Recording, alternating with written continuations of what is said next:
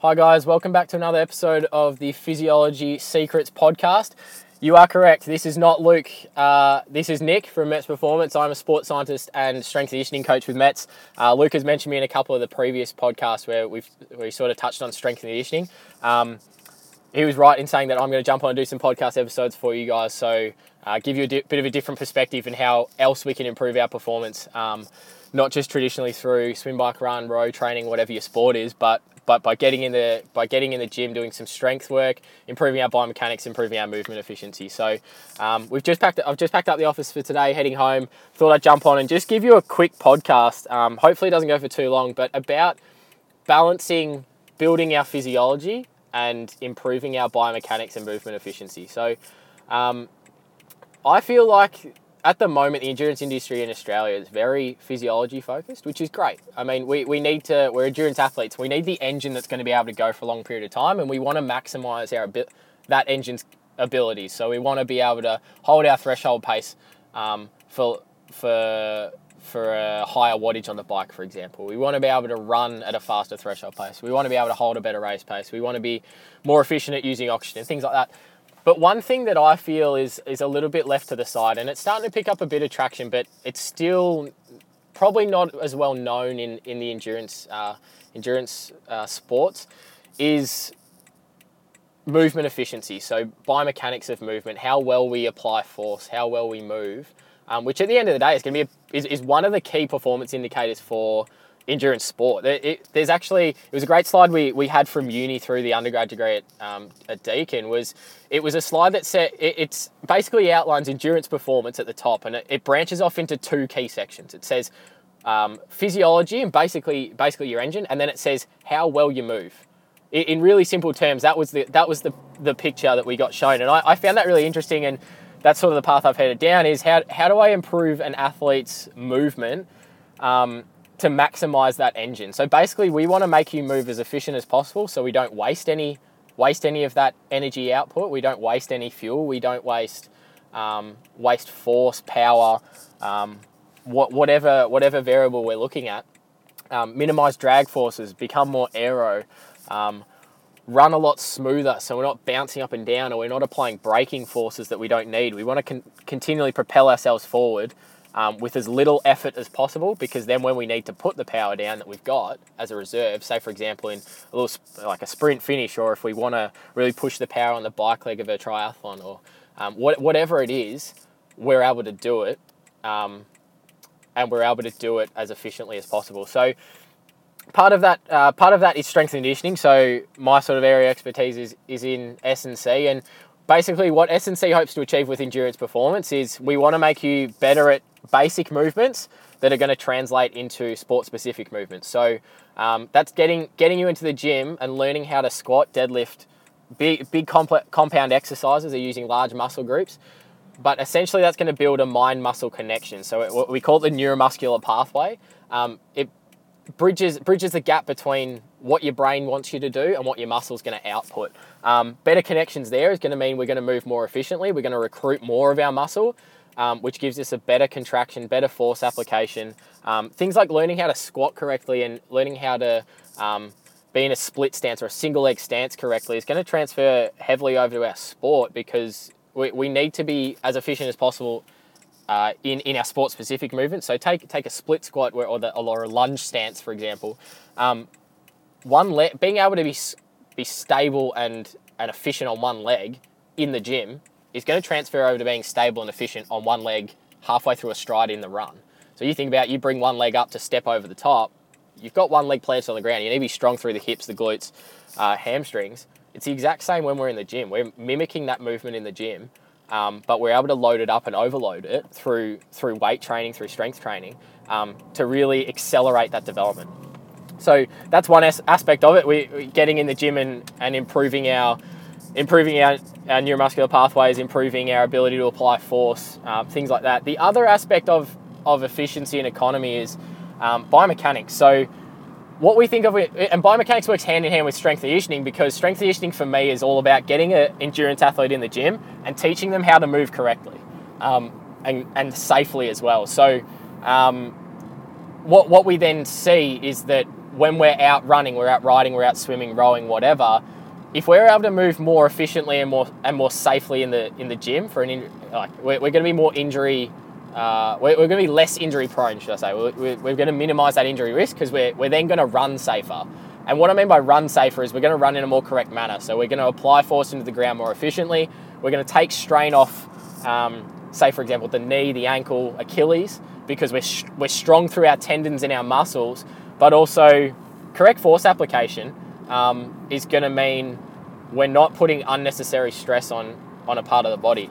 A good example that I can think of on the top of my head is when you run, when we get tired, a common trend I generally see at races is athletes will start using a heel strike, which is okay. Like when we walk, we heel strike, but if we want to be as efficient as possible when we run, getting up on the ball of your foot and placing it directly underneath your center of mass, so under your body, is going to be more efficient because it's propelling you forward.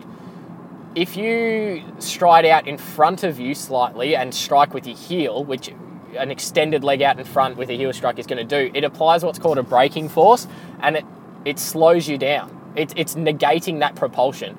Think of when you're in the car, and I'll use a few car analogies in this podcast, but when you're in the car, it's like applying a braking force when you want to be propelling yourself is like driving the car with the handbrake on. It's doing the opposite of what you're trying to achieve. So that's where biomechanics come into it. And I'll give a little plug to the balance runner and Paul McKinnon. He does a fantastic job at improving running technique, particularly. There's a few different guys out there who do all the various different sports, like things like getting correct bike fit and having the correct saddle height, aero bar position, cleat position on your foot is a big one. A simple thing is changing your cleat position so it's in the middle of your foot. It's probably something that a lot of people overlook, and I only started really looking at my cleat position not too long ago, since getting back into riding myself. But already I can feel a difference between a cleat position at the front of my foot where I'm using more of my toes and pushing through my toes, and shifting the cleat back to the middle of my foot in the widest part of my foot. The middle of the cleat now sits, and that's where the most force is going to go through the pedal. In that part of my foot, it's the same when you run. That's the part of your foot you want to run on because you're going to get the most propulsion. So, in a way, it just makes sense to have the cleat in that position. What that translates to is more efficient position. I'm going to waste less energy trying to apply force in the wrong direction. I'm also going to take a bit of strain off my calf, off my knee, my hip, because I'm applying force in a way that my body wants me to apply force. Humans were built in a way to do certain things. If you have a look at the structure of a human compared to any other animal on Earth, we were built to run. We were built to be endurance athletes. You have a look at the makeup of the way our leg comes down and then the Achilles and the foot position. We've got nice big long feet to then give us that propulsion. Why not maximize it? We weren't made and we weren't developed over time to heel strike. We were developed to run on the ball of our foot and be propelled forward. It basically comes down to survival instinct. If we need to move somewhere quickly, that was the quickest way we could do it. And human evolution over time, like obviously we're a long way from where we were, but think way back in the first part of like human history, where you're having to run away from wild animals and predators. We've developed these long feet with the big ball of your foot to provide lots of power, lots of acceleration, but then a continued propulsion force over a long period of time that's going to get us away from those things.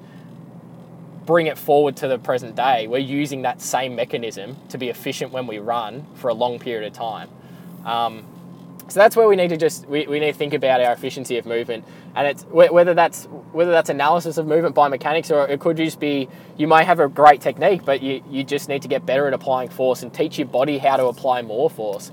At the end of the day, if we improve our maximal force output, which is basically our max strength, so if we improve our max strength, we're going to improve our repetitive strength or our local muscular endurance, which is applicable to endurance sport. If you can apply a really big force in one maximal effort, that's going to drag up the amount of force you can apply in repeated efforts, which is essentially what we do in endurance sport. It's a repeated movement. So when you run, you're taking step after step after step, pedal stroke after pedal stroke on the bike, etc. So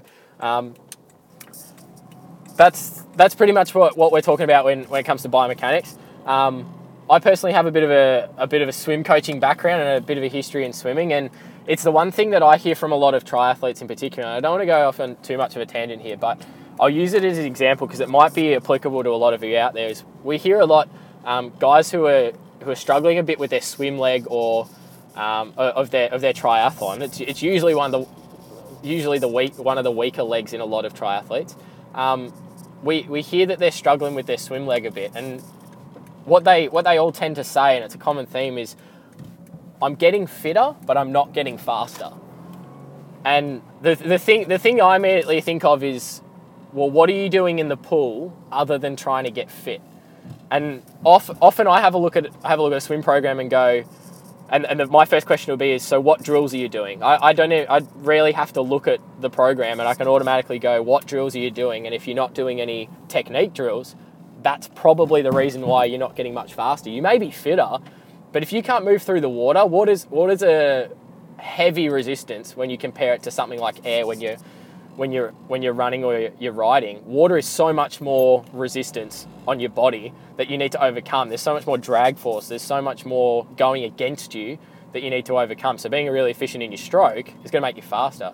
If you have a look at the Olympic swimmers, they're Olympic swimmers because they've got the best technique first, and they're selected that way. Having done a bit of work at some national level youth swimming in strength and conditioning, having a look at some of the kids who are doing really well at the national age sort of championships, the ones who win have the best strokes by far, and they may not be the fittest in the squad. And I can tell you right now, it frustrated the hell out of the strength and conditioning staff, because we'd have kids who would almost never show up to gym and never really show signs of wanting to get fitter, but they would be the fastest in the pool because their stroke was amazing. And I mean, it works to an extent for them. Obviously, it's going to catch up to them after a period of time once everyone catches up stroke-wise. But I think that's the biggest thing. We hear it time and time again, and I can't count the amount of times I've heard a triathlete say, "I want to improve my swim. I'm getting fitter, but I'm not getting faster." And my one recommendation is, let's look at your stroke technique. Let's fix that up. Slow down a bit. Don't worry about your pace too much, because with better technique comes better propulsion force, comes more efficient. You maximize your engine, you maximize your output in the water, and what happens? You end up being faster. You may not be any fitter, but you're a hell of a lot faster. Subtle things in swimming like catch position, and I'm going to elaborate in I might put up a video on the Mastermind side, or do a podcast on some tips for swimming, just as an area of interest of mine. But there's a lot of drag forces going against you from the beginning, like I said. So there's a lot you need to overcome to be fast in the first place. Forget fitness. You don't have to be the fittest person to be the best swimmer. You need 9 out of 10 times you need to have the best technique. And a lot of guys would probably think that they train with guys that they would easily beat day in, day out in a triathlon, but in the pool at training, they're getting smashed because whoever they're training with has got a great technique, and seemingly cruising through the session, but they may not necessarily be fitter. So hopefully that gives you a bit of an insight into sort of that, why we need to balance physiology and the other side of it, which is economy and efficiency, so your biomechanics and your strength and conditioning. Hopefully you get a bit about that. If there's any questions at all, feel free to send them through to myself. But I'll be in the next sort of few podcasts talking about some more strength training, more in depth, and then I'm going to go into a bit more biomechanics and how we can improve individually. So I'm planning to do a few focus podcasts, one on definitely swimming, a couple on swimming. Maybe talk about some bike biomechanics and some running biomechanics and how we can improve our efficiency as well as build that engine. Because at the end of the day, we'll go back to a car analogy, is we can, when we improve our VO2 max, and Luke will talk about this all the time whenever you come in, is we want to get from a V6 engine to a V8 engine. We want to get you then working on 8 cylinders. We want that engine to be as efficient as possible. If we put that V8 working on 8 cylinders in a 4-wheel drive, it's going to be reasonably efficient. It's going to move pretty well. But what we could do instead is we could put that V8 engine working on 8 cylinders in a Formula One car, and we're going to be so much faster and be more economical, use less fuel, put less strain on our body, be more aerodynamic, reduce our drag, increase propulsion by reducing braking. We make that car as fast as possible.